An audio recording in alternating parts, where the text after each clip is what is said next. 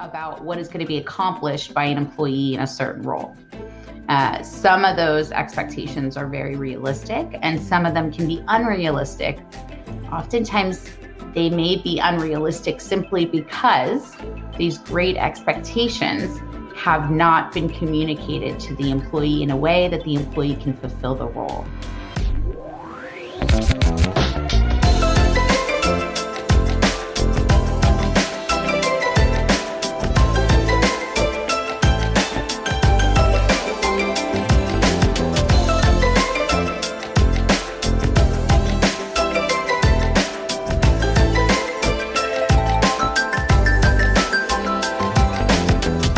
You are listening to Legal Skinny Podcast with Trisha Barita. I'm a 15-year licensed practicing attorney in the state of Texas. I created Legal Skinny because when I've been invited to do educational seminars on different subjects in employment law, employers and HR professionals would often ask me, where can they find out a little more information on this or a little more information on that? Look, there's a lot of resources out there, but sometimes it's confusing and people are so busy. Sometimes people have only 30 or 15 or maybe even 5 minutes in their day to devote to learning something new. On this podcast, you'll hear me have discussions and interviews on topics relevant to employers. Disclaimer though, Legal Skinny is for entertainment and informational purposes only, not meant to provide legal advice and does not create an attorney-client relationship. Also, remember, laws change or they differ by jurisdiction, so this is not a substitute for seeking legal counsel in your jurisdiction on the current law applicable to you.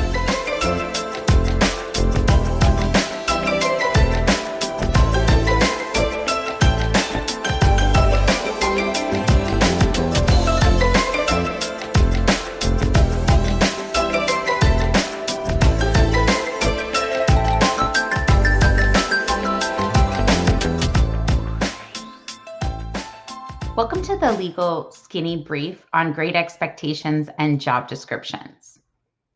So you might be wondering why I want to discuss great expectations and job descriptions together. And the reason is because the great expectations that I'm talking about are the high expectations that employers tend to have sometimes about what is going to be accomplished by an employee in a certain role. Some of those expectations are very realistic and some of them can be unrealistic. Oftentimes, they may be unrealistic simply because these great expectations have not been communicated to the employee in a way that the employee can fulfill the role. So how do employers figure out how to do that? Well, there's some key pieces of communicating with employees that employers should consider whether or not they've taken advantage of doing those things. One of those things may be making sure that there's a job description that's accurate and up to date on the actual role that they want the employee to fill. So when you're looking at the particular role that an employee is going to fill, if it's a brand new role, you may need to build the job description from the base up, sort of looking at what are the expectations and the needs for the role to be filled, and what are going to be the essential pieces of that job, and then making sure that the expectations that the employer has for that employee, make it into that job description. Now, obviously, the job description can't have everything that you have and want the employee to fulfill. But it should have a baseline summary of the specific pieces and key essential functions of the job so that there can be a good communication and dialogue throughout the employee's time working for the employer to kind of sort of discuss, whether or not the employee is meeting the expectations in the job description. Now, there's something also called a job requisition, and sometimes it's debated about whether or not a job requisition or a job description occurs first. For smaller employers, they may not need a job requisition because maybe, the smaller employer is actually making the decision about the job description directly. But where there's layers of management, sometimes a job requisition is appropriate. And this would be where senior leadership or the CEO needs to make decisions about hiring. And then A lower level management employee or personnel may submit a job requisition in order to communicate that, hey, we have a gap, we need this filled, and these are the requirements that we need. Sometimes the job description exists at that time if it's a role that's already been filled. Maybe there's already a status of exemption or non-exempt employee, or maybe the hourly rate or the salary rate is already determined for that position. So with that, maybe the job description will accompany the job requisition. But if it's a new position, then again, maybe the job description will be built from the ground up.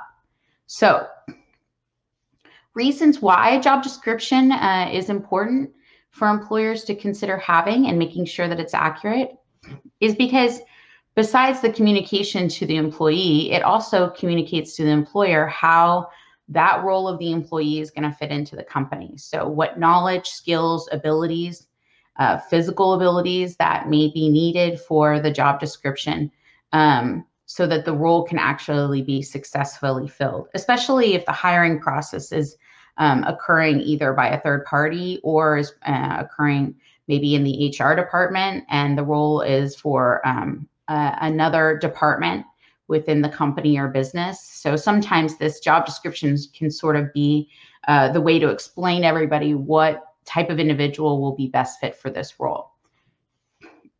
After the employee is hired, the job description then becomes a piece of the communication that employers can kind of have with these employees to kind of open up to them, hey, during the annual review or during general discipline, if there's some performance issues, let's point back to the job description that this is the expectation that the employer had.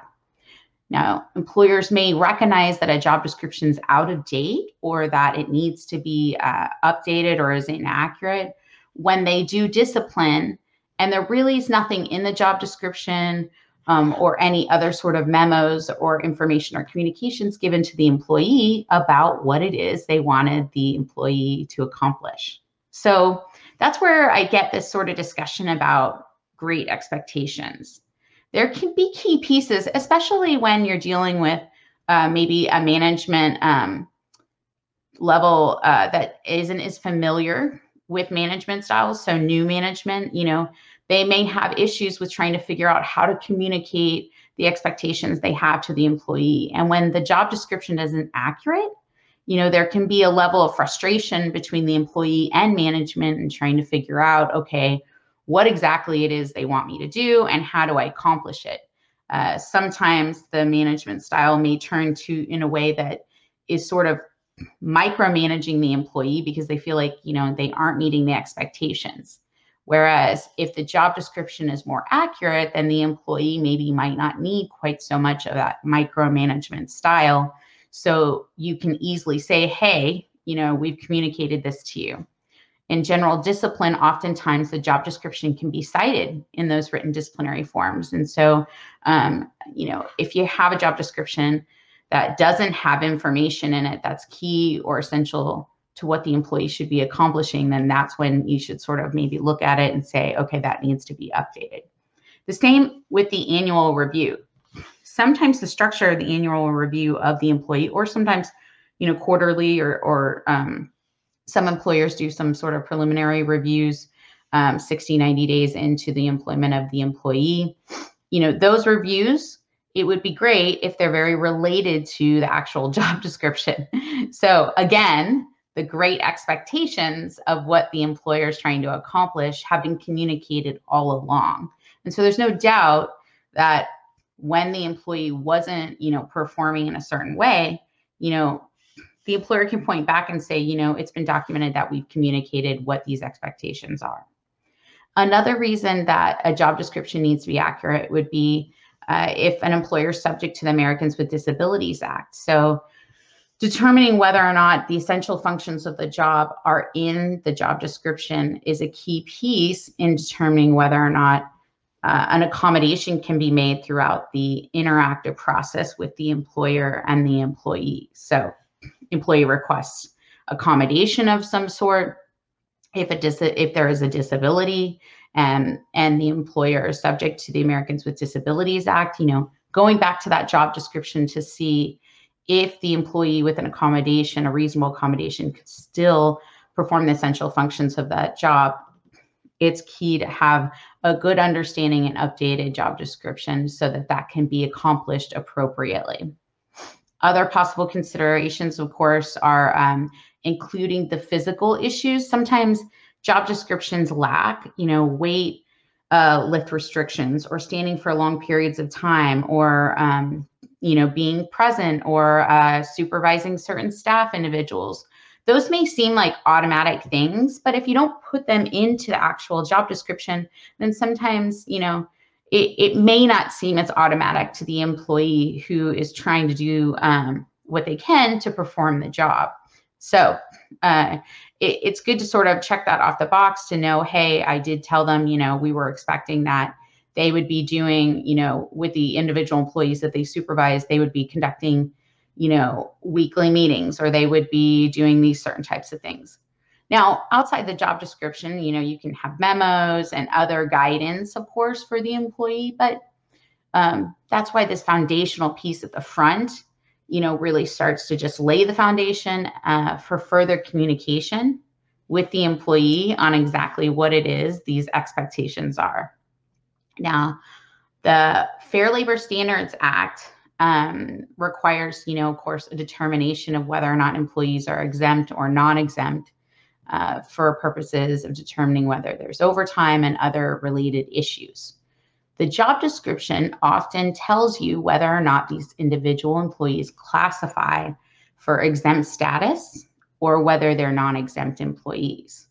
And so if for purposes of being exempt, for instance, the employee needs to have some sort of independent discretion to make certain decisions. Well, why not include that into the job description so that it's clear the employee has those opportunities to make that type of independent judgment? Or if they're managing employees, include that into the job description as well. So that's kind of just sort of the basis of where job descriptions should start. And, then as employers are kind of considering how to sort of discipline off the job description, they can kind of maybe feel a little more comfortable that they've, communicated those great expectations. Another key piece, of course, is that the handbook policies, as while they communicate a lot of the expectations as well, if the handbook policies aren't sort of accurate as to the different policies the company is actually following, it can be confusing in the performance of the employee, and sometimes, especially if they conflict with certain things that may be in the job description. So looking for conflict issues there, making sure that everything sort of matches would be another way to kind of update and look at the job description when possibly, if you could, during the annual review or on a yearly basis, or at least every other year or yearly basis. Now, another thing to consider potentially is in the annual evaluation, maybe having some sort of discussion with the employee as to whether they think that the job description is accurate. Now, that can help with identifying things that an employee is doing that you may not have known they were doing, or maybe making sure that everything is included for purposes of the fact that they may need a higher salary or a different hourly rate because they actually are doing some different things than other individuals in that role. So it can sort of lend to employers figuring out that maybe a new role needs to be created for this particular employee because they've now taken on 3 or 4 different positions, and it's sort of all being combined into one. So if you, for example, if you have an employee that's, doing the office manager role, some of them wear many hats, and then they're also, doing the accounting role, and then they're also doing the other role related to some administrative issues. Well, then, you may want to combine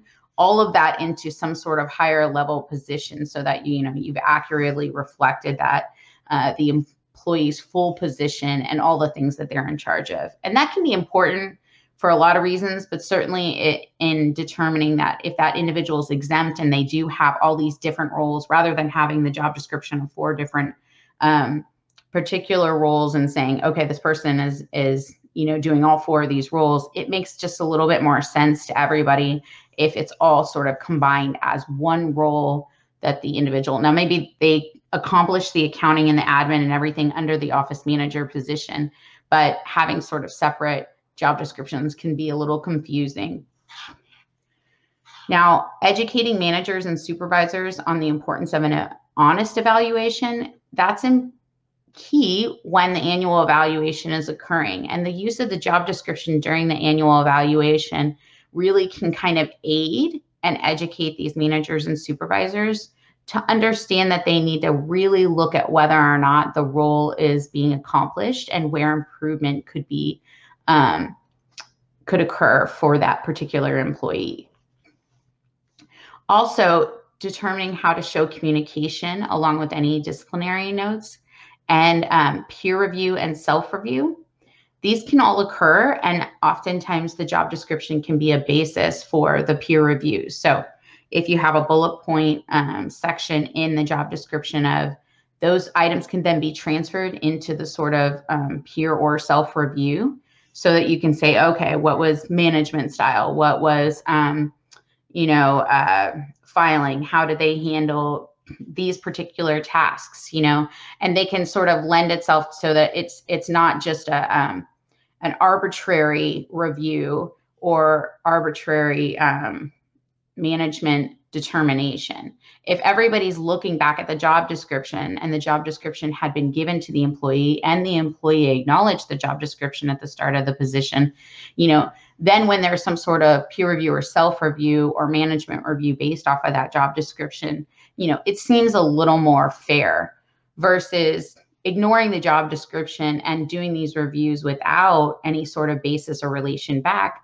It can be confusing to the employee because they may feel that they met the standards in the job description and that all these, quote, great expectations, that they're being judged on at the time of consideration for bonus or consideration for different raises or positions, that it doesn't seem quite fair. So it can go a long way in communicating those great expectations. And so thank you for joining me on the particular great expectations and job descriptions brief with Legal Skinny. Have a great day.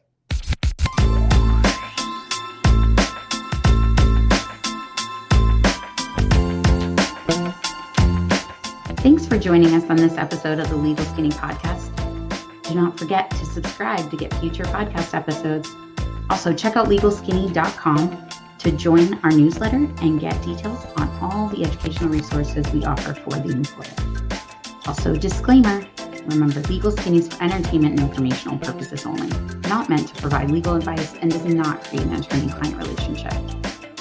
Laws change or they differ by jurisdiction, so also remember this is not a substitute for seeking legal counsel in your jurisdiction on the current law applicable to you.